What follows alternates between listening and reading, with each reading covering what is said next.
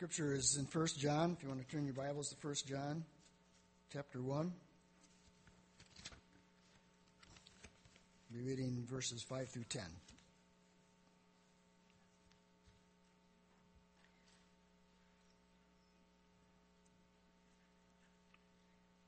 This is the message we have heard from him and proclaim to you, that God is light, and in him is no darkness at all. If we say we have fellowship with him while we walk in darkness, we lie and do not practice the truth. But if we walk in the light as he is in the light, we have fellowship with one another. And the blood of Jesus, his Son, cleanses us from all sin.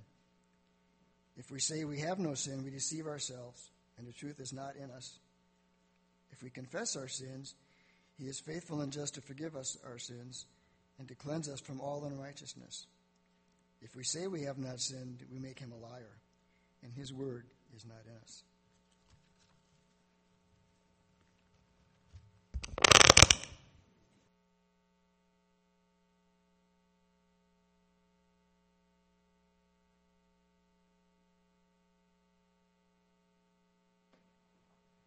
Well, good morning again, church.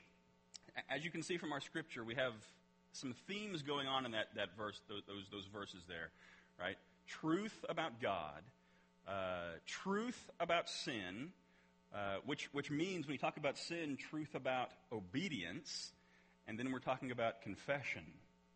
Okay, so those would be the themes that are sort of woven together this morning. So what I want to do before I jump into this sermon, though, this morning, is I want us to listen to a song. Okay, this is a man singing Psalm 32, a portion of Psalm 32 that deals with a lot of those themes. So really, as he's singing, just listen to the words of Scripture, what he's saying, and what that means for us in our walk. Brother, if you would, why don't you play that song for us? Oh, what joy for those whose disobedience has been forgiven, whose sin is put out of sight. Yes, what joy for those whose record the Lord has cleared of guilt, whose lives are lived in complete honesty. When I refuse to confess my sin, my body wasted away, and I groaned all day long, day and night. Your hand of discipline was heavy on me.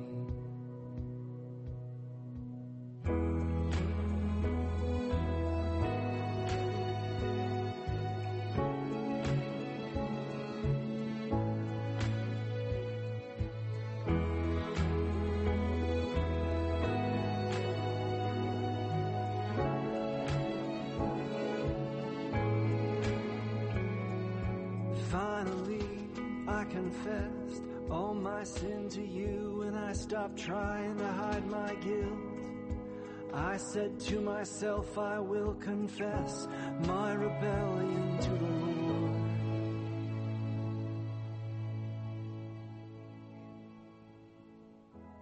You forgave me, all my guilt is gone. You forgave me, all my guilt is gone. You forgave me, all my guilt is gone. You forgave me, all my guilt is gone. You forgave me, all my guilt is gone. You forgave me, all my guilt is gone. You forgave me, all my guilt is gone. You forgave me, all my guilt is gone. You forgave me, all my guilt is gone.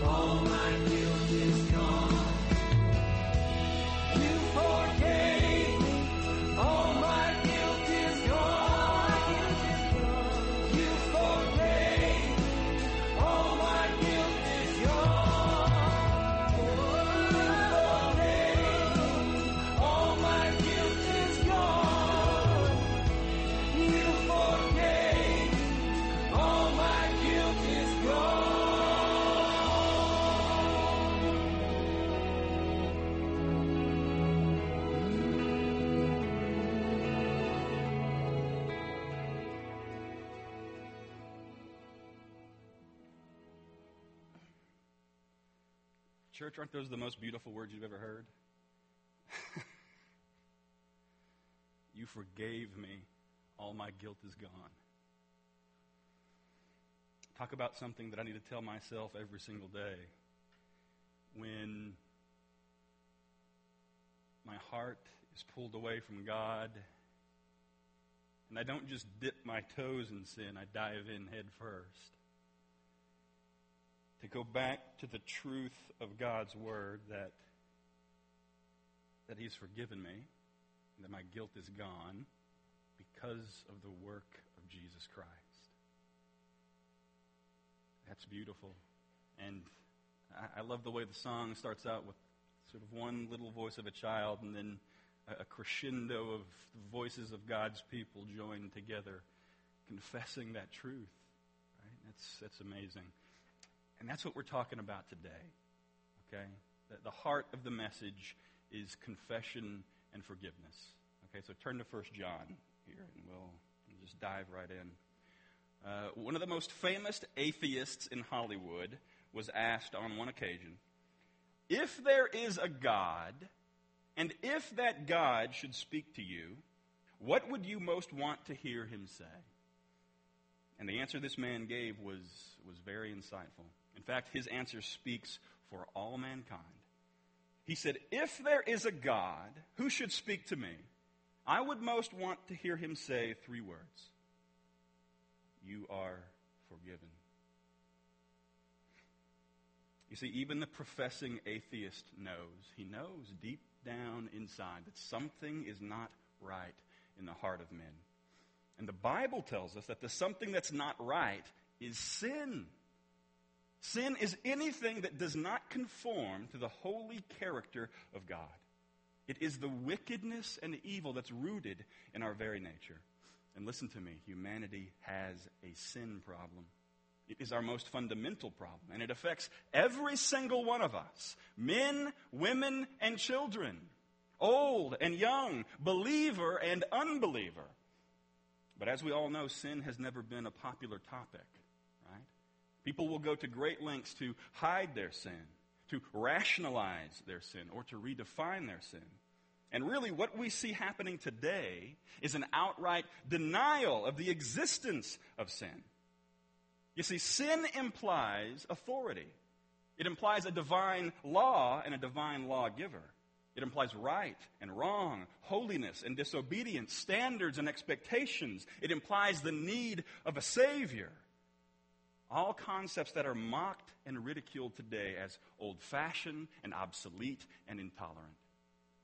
In this progressively individualistic and secular society, our rights dictate that no value judgments be made in regard to our choices and behavior and beliefs. That is, as long as you believe the right thing, as long as you believe the gospel of the new normal. You see, the new normal says there is no normal. Everything goes. Every opinion and belief and lifestyle is granted equal validity.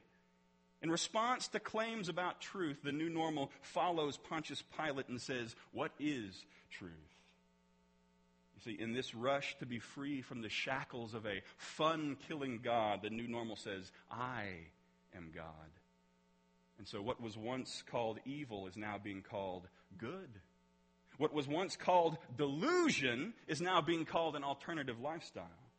What once caused shame and guilt is now the source of pride. Man has conspired together to kill sin. Not sin itself, though. No, men are desperately wicked. They've set out to kill the word sin, the idea of sin. And the world congratulates itself because the concept of sin is on the fast track to extinction. But the Apostle John has an altogether different understanding of both sin's severity and a Savior's necessity. And that's what he wants us to understand, okay? Because sadly, this new worldview isn't so new. And it isn't limited to unbelievers. You see, having grown weary of the truth, even some Christians have erased the word sin from their vocabulary. They've presumed upon God's grace, refusing to take seriously the reality and consequences of their sin. claiming closeness with God, but then defying his will, choosing to live contrary to his holiness. Even for Christian people, the three hardest words to say are, I have sinned. But listen to me, John says, our brother says, the only way you will ever hear God say, you are forgiven, is if you speak the words, I have sinned. You see, sin is real. To say otherwise is to call God a liar. And when we sin, we have one of two choices. We can choose to hide it and deny it, lying to God, to others, and to ourselves, or we can confess, admitting our sin to God and experiencing the cleansing and forgiveness made possible by the blood of Jesus. And yet, as easy as that choice may seem, it's complicated by the fact that there are as many wrong ideas about sin as there are false ideas about Jesus. Find out what a person believes about Jesus and what he thinks about sin, and that will tell you a whole lot.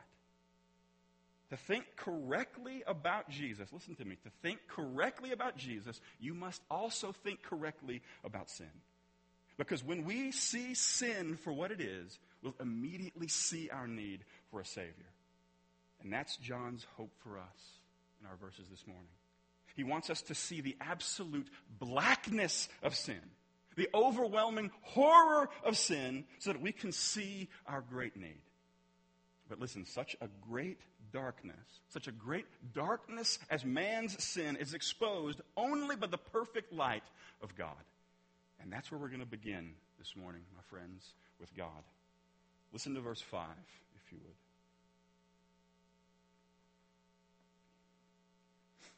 This is the message we have heard from him and proclaim to you, that God is light, and in him is no darkness at all.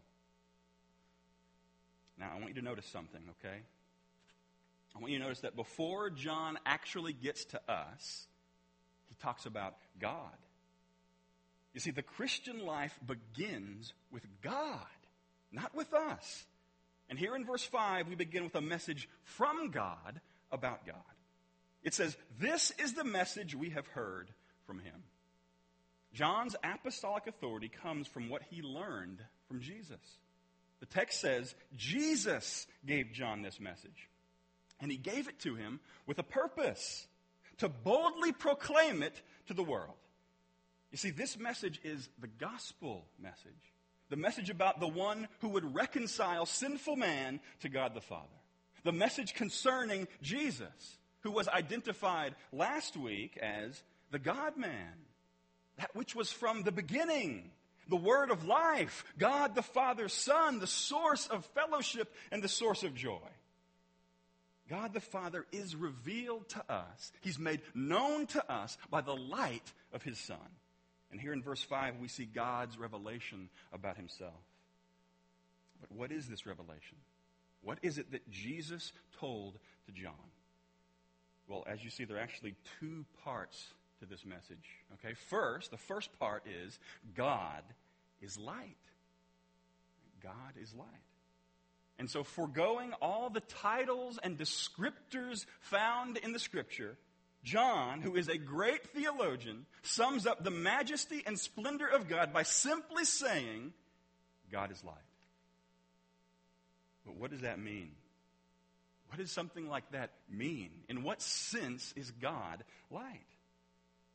Well, what does light do? Light enables vision. It produces growth. It reveals beauty and exposes blemishes. It guides travelers. When John says God is light, he's sharing an understanding of light that symbolizes both knowledge and purity. You see, in the Old Testament, when referencing God, light symbolizes communication, what God reveals, and character, who God is. And listen, this Old Testament imagery is echoed in the New Testament and embodied in Jesus Christ. Listen, Jesus announced, this is what he said, I am the light of the world. He said, while you have the light, believe in the light so that you may become sons of the light. He said, I have come into the world as light, so that whoever believes in me may not remain in darkness. Jesus, as the light, brings to this dark world true knowledge. He brings moral purity, and he serves as the revelation of the very presence of God. And so truth, holiness, and glory, that's what it means for God to be light. But as the light, Jesus does one more thing. He brings life. Right? He brings life.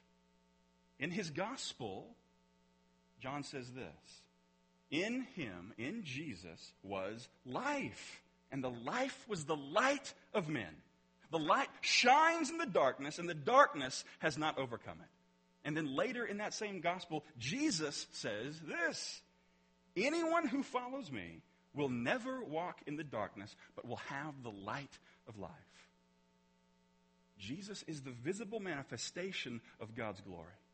He is the voice of God communicating all truth. He is absolute holiness and purity, manifesting the perfections of God. But he's also the word of life.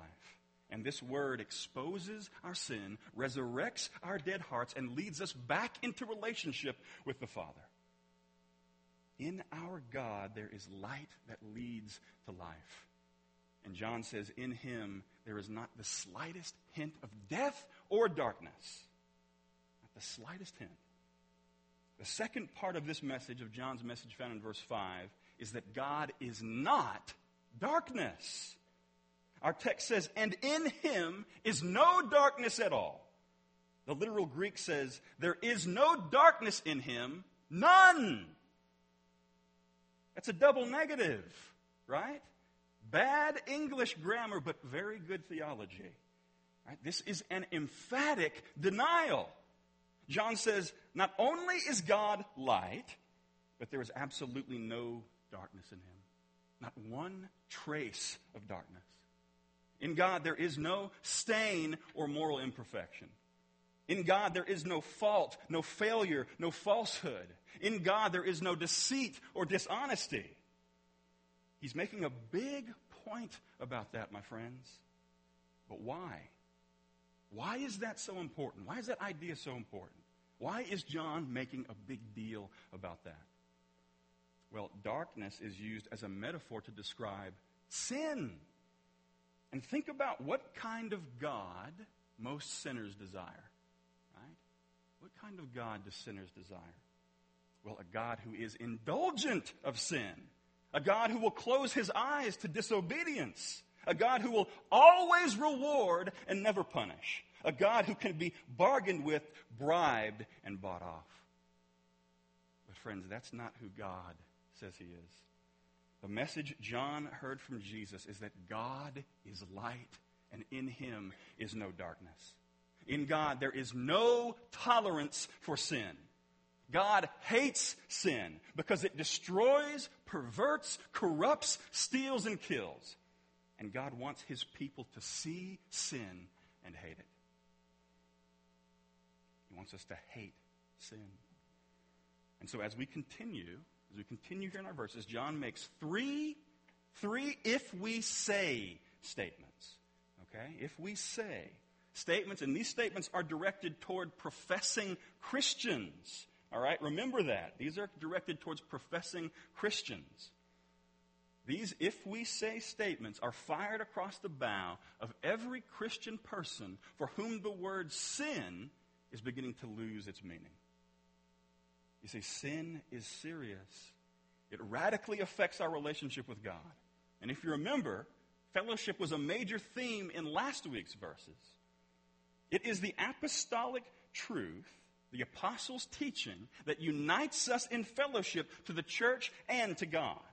Right? That's what we said last week. To hold the hand of God, you must hold the hand of the apostles. But I want you to notice something here, okay, from the verses that we've read.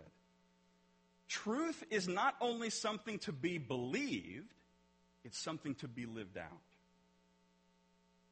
Did you hear that? Truth is not only something to be believed, it's something to be lived out. We are not Christian atheists, okay? those who affirm God with their words, but deny him with their lives. No, absolutely not. If my life does not match my words, then something's terribly wrong. Okay? Something is terribly wrong with my theology. Friends, there is a huge difference between cheap talk and an authentic walk. Listen to me. If you don't live the truth, then you don't actually believe the truth. You don't believe it. And you know what? You know what that actually means? It means your obedience is important. Your obedience is evidence that you believe Jesus is who he says he is. Your obedience testifies that you believe Jesus is God in the flesh. And so John moves us very quickly from the acknowledgement that God is light to what it means to live in that light. You see, there are practical implications for those of us who confess truth about God. If we are to have authentic, real fellowship with God, we must be holy as he is holy. Right? That's what the Bible says. Be holy as he is holy. But how in the world do we do that? Right? How do we do that? Well, let's turn to verses 6 and 7 and see what God's word says.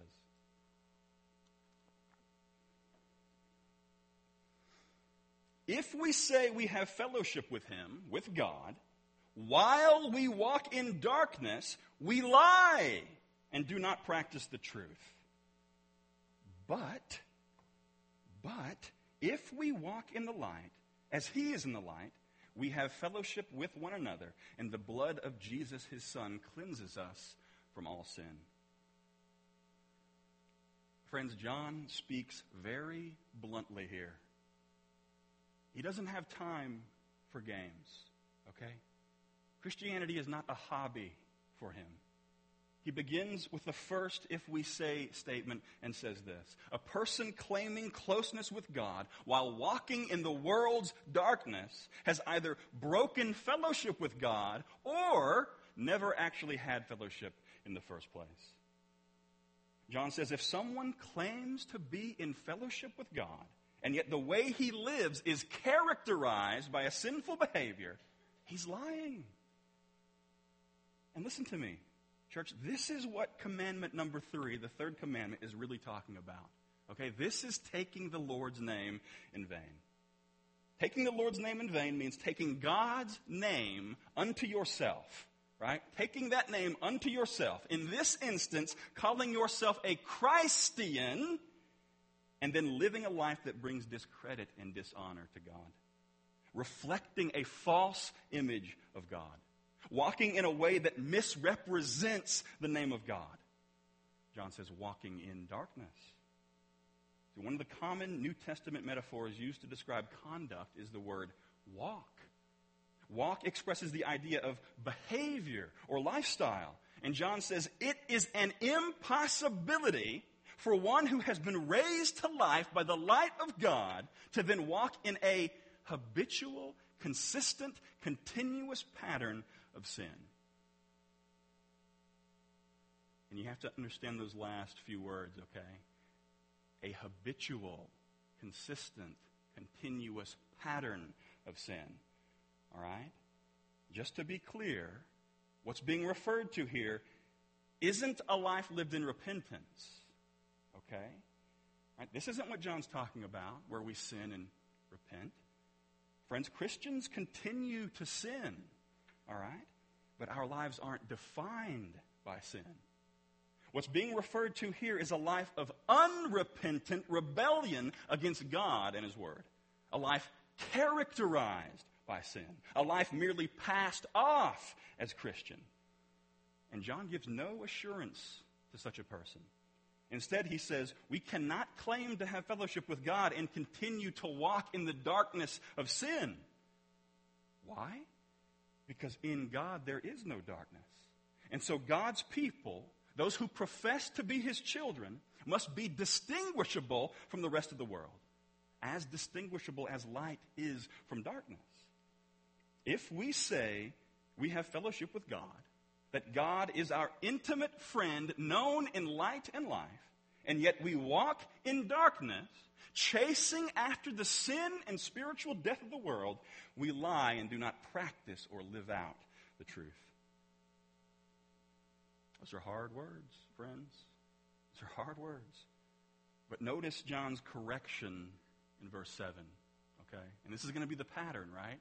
He's going to present a false view and give us a correction, right? Listen to what he says in verse 7. But, if we walk in the light, as he is in the light, we have fellowship with one another, and the blood of Jesus, his Son, cleanses us from all sin. In verse 7, John presents the very opposite scenario as verse 6.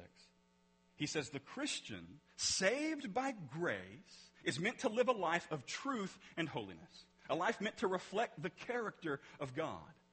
And so once saved by grace, we continue in grace by walking in the light. See, but how are we enabled to do that? Right? Because it doesn't come naturally to us. So how are we enabled to walk in the light? Well, through the power of God's Word, right? The power of the Spirit and the Word. The Bible says, your Word is a lamp to my feet and a light to my path. Your Word is a lamp to my feet.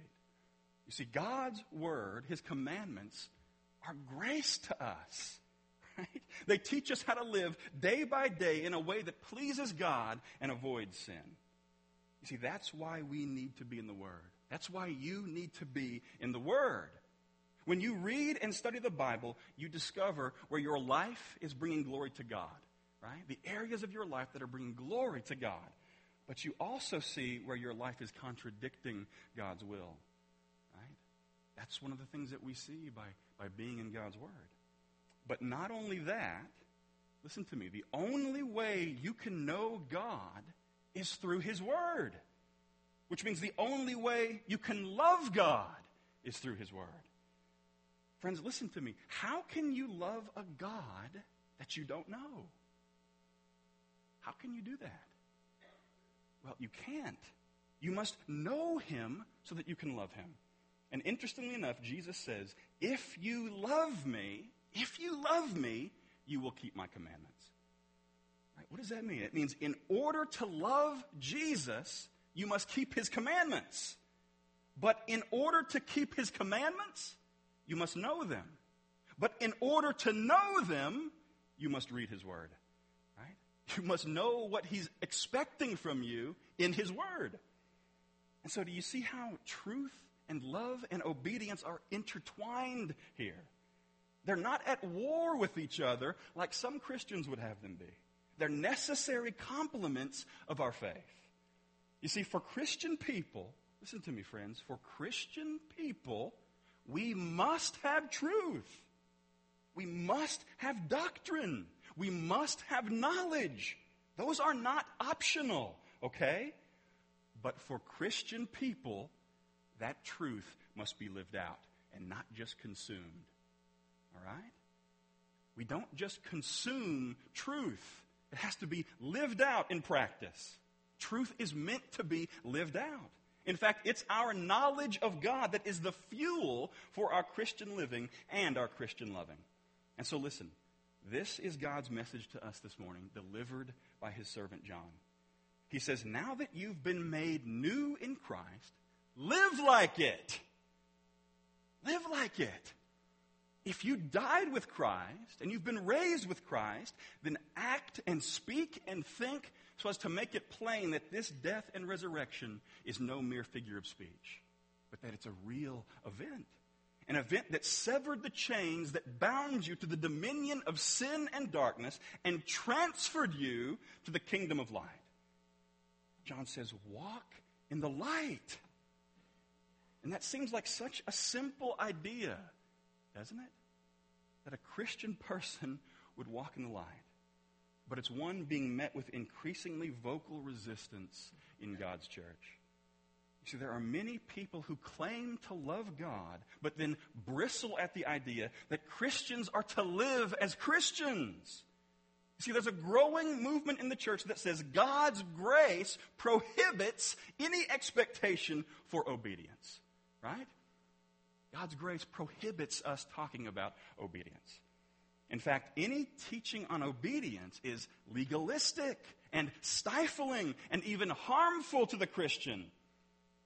But friends, that couldn't be further from the truth, okay? Don't listen to people saying that. As a matter of fact, this hyper-grace movement is an outright denial of biblical teaching, okay? It denies the truth of the Bible. The book of Romans says, so the law is holy, and the commandment is holy and righteous and good. You see, obedience is good. The law of God is good. But here's the problem, okay? Here's the problem. Sin corrupts what God has shown us is good, right? And anything in the hands of men will be corrupted. So listen, this is the problem with a right view, seeing God's law rightly. This is what our brother Charles Spurgeon says. He says, some men hold God's law like a rod in terror over Christians and say, if you sin, you will be punished with it. It is not so. The law is under a Christian. It is for him to walk on, to be his guide, his rule, his pattern. We are not under the law, but under grace. Law is the road which guides us, not the rod which drives us. The law is good and excellent if it keeps its place. God's truth, his law, is good. And it has a purpose in the life of a Christian. It doesn't save us, my friends. That's not its purpose. It keeps us walking on the path of life. And verse 7 says, there are two things that result from walking in the light. First, we have fellowship with one another. And second, the blood of Jesus cleanses us from all sin. Listen to me. As we walk in God's light, we are bound together in fellowship with other Christians who are walking in God's light. But you have to remember something, okay? Fellowship doesn't simply mean standing in the same room at church with somebody drinking coffee, okay? That's not what John is talking about when he says fellowship. It means being united in deep, meaningful relationships with one another, celebrating together what we all share in common. And you remember what that is? What is it that all of us share in common despite our histories, our backgrounds, our ethnicities? It's Jesus. Right? We share Jesus in common. Christians share a mutual object of affection. We love the Lord Jesus Christ, and his love for us causes us to love one another. But friends, listen to me. Sin breaks that fellowship. Sin keeps us at odds with one another. I'm going to share a little something that I wasn't sure I was going to share. Last weekend, this might shock you, it shouldn't, but your pastor is a sinner, a great sinner. Last weekend, Sarah and I fought for most of that weekend. We got into a little fight that spiraled out of control and don't even remember what it was about. But we wasted an entire weekend together. Our fellowship was broken because of sin, and you know what happened? It wasn't contained with just us. It sort of emanated off of us like stink lines in a cartoon, right? You remember, what was his name? Pigpen from Peanuts, right? He had stink lines coming off of him. That's what sin does, my friends. It's not contained to just you. It emanated off of us, and especially from me, to the point where someone who we went over to spend some time with thought, is he mad at me? No, but that's what sin does. It begins to impact other people, right? Sin is deadly, and it's destructive, and it breaks fellowship. It tempts us to make our home in the darkness. But listen to what God says. He says, there's no better place to deal with sin than in the light. Right? No one realizes his deepening need of heart cleansing as much as the one who walks in the increasing light of fellowship. There's no better place to be than in the light, right, to deal with your sin. There's no better method of having your sin exposed than doing life together, right? God is using the church to transform you, right? We aren't meant to do Christianity alone. God's plan for us includes the church. When we walk with others in the light, our hidden and unsuspected sins are revealed, okay? There's no better place, no better method for having your sin exposed than doing life side by side with other sinners who need their sin exposed. And listen to me, God is faithful to expose it. Okay? For the Christian person, sin is not a thing of the past. And in fact, it's our ongoing mutual battle with sin. That's just another way our complete dependence on Christ is being made known to us. Okay? God is using our exposed sin to push us towards Jesus Christ. The second thing that we have when we walk in the light is cleansing from that sin. You see, the ground of our fellowship, the reason we have fellowship with one another and with God, is the blood of Jesus. When John references the blood of Jesus, what he means is the death of Christ on the cross as an atoning sacrifice for those who repent and believe. That's what the blood of Jesus means. When we come to Jesus, placing ourselves under the protection of his blood, the penalty for our sin is removed. We are saved from the penalty of sin. But listen, practically speaking, we still suffer the effects of living in a sinful, fallen world. Sin still dwells in every single one of us. In Romans chapter 7, listen to what Paul says. Paul laments the ongoing sin in his life with these words. For I have the desire to do what is right, but not the ability to carry it out. For I do not do the good I want, but the evil I do not want is what I keep on doing. And then in deep anguish, he cries out, who will deliver me from this body of death? Friends, our own hearts and minds are polluted by sin. You see, even after they pull the leaking oil tanker from the water, what it leaves behind is devastation, pollution, corruption that needs to be cleansed and purified. And that's the state of the redeemed sinner, saved but polluted. And God undertakes the process of sanctification, right? He meets that need through sanctification. He washes us and cleanses us. And that's the answer to Paul's question, okay? God is delivering us from this body of death. And he's doing it through the blood of Jesus. When we walk in God's light, that light exposes us for who we really are. And who we really are sinners. Sinners who need grace. Sinners who need to be saved from sin's power. And listen, thankfully, the benefits of Christ's death for us don't end at salvation. Because of his great love for us, God is about the work of killing sin in his children, of purging sin from his children. And so God lavishes upon us the ongoing benefits of Christ's work. And these ongoing benefits are felt day by day and are used to transform us into the image of Jesus. Listen, we were all saved at a particular moment in time from the penalty of sin. But we are daily being saved from the power of sin in our lives. And that's accomplished through the cleansing power of Christ's blood.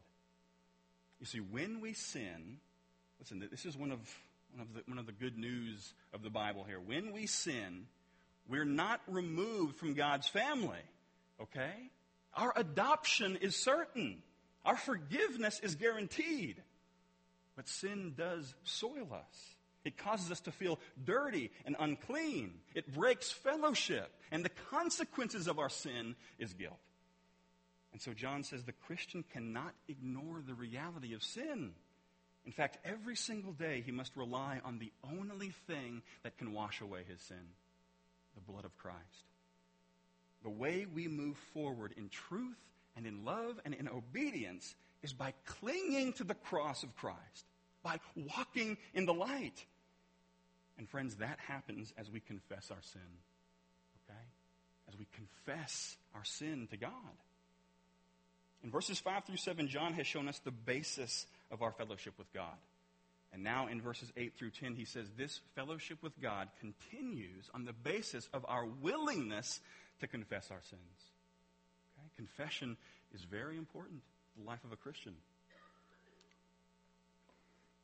But let me ask you a question before we get to this final section. You don't have to answer out loud, okay? Don't worry. What's your favorite sin?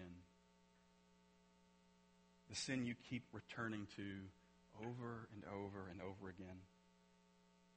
The one that you just can't seem to give up. The one that you love.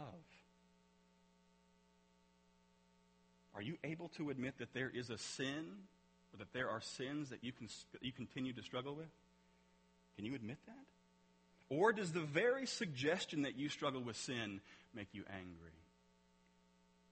Well, verse 8 begins with the second if we say statement. It says, if we say we have no sin, we deceive ourselves and the truth is not in us. If we confess our sins, he is faithful and just to forgive us our sins and to cleanse us from all unrighteousness. If we say we have not sinned, we make God a liar, and his word is not in us. It seems nearly impossible that a Christian person would ever make such a claim as that found in those verses.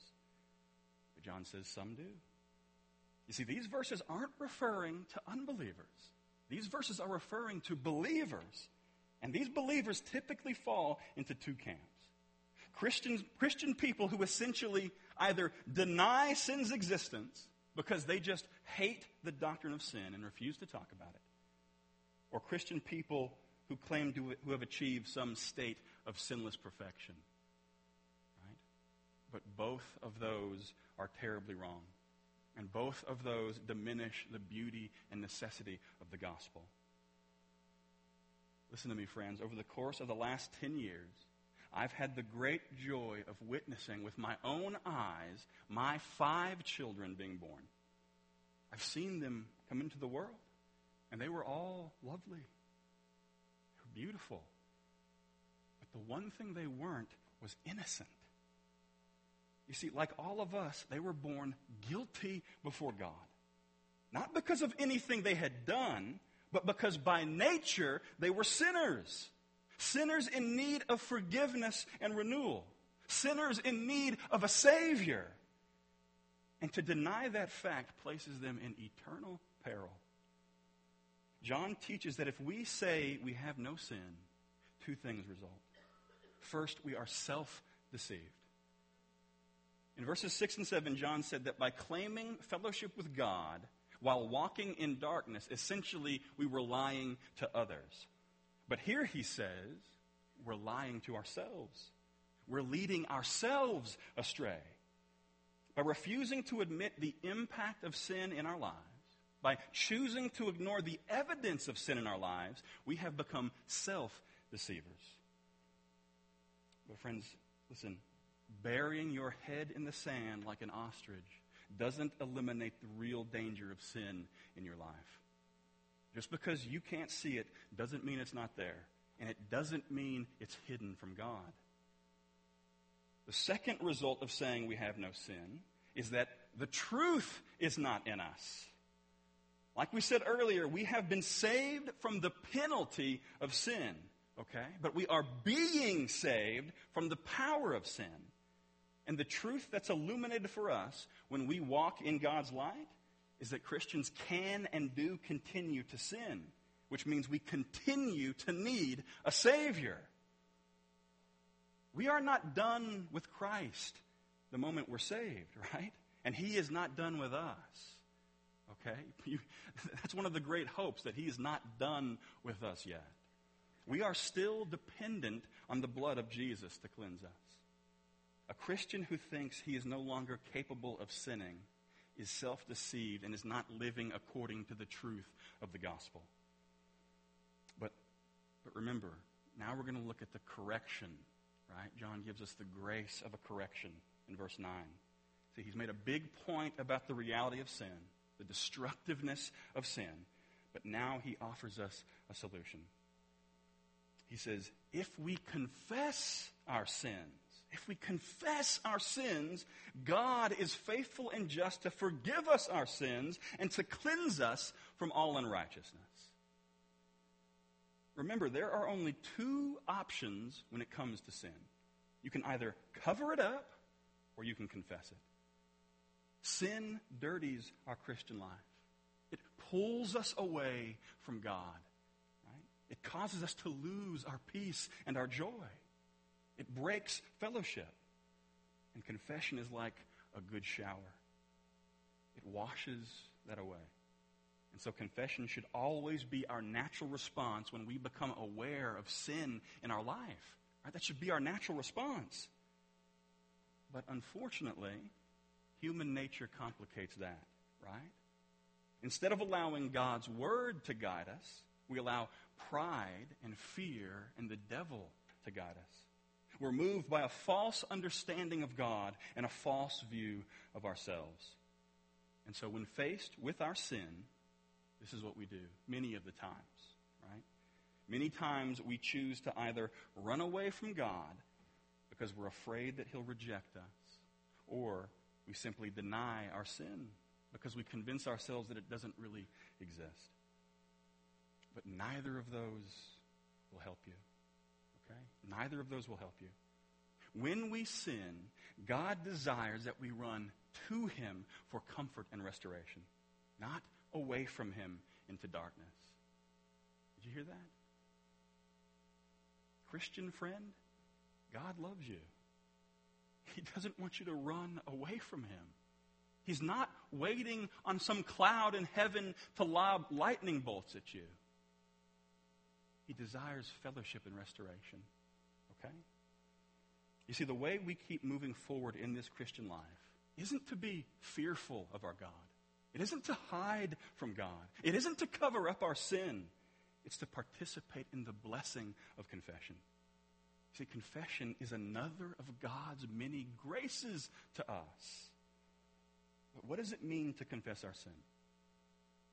Well, the word confess means to say the same thing as.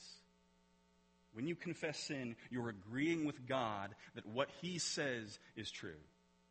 What he says about himself is true, and what he says about you is true. And that's the point being made in verse 10. See, in John's third "if we say" statement, John says, if we say we have not sinned, we make him a liar. Church, God says that we're sinners, and we dishonor God when we deny what he says. But when we confess our sin, we come to the place where we honestly agree with God.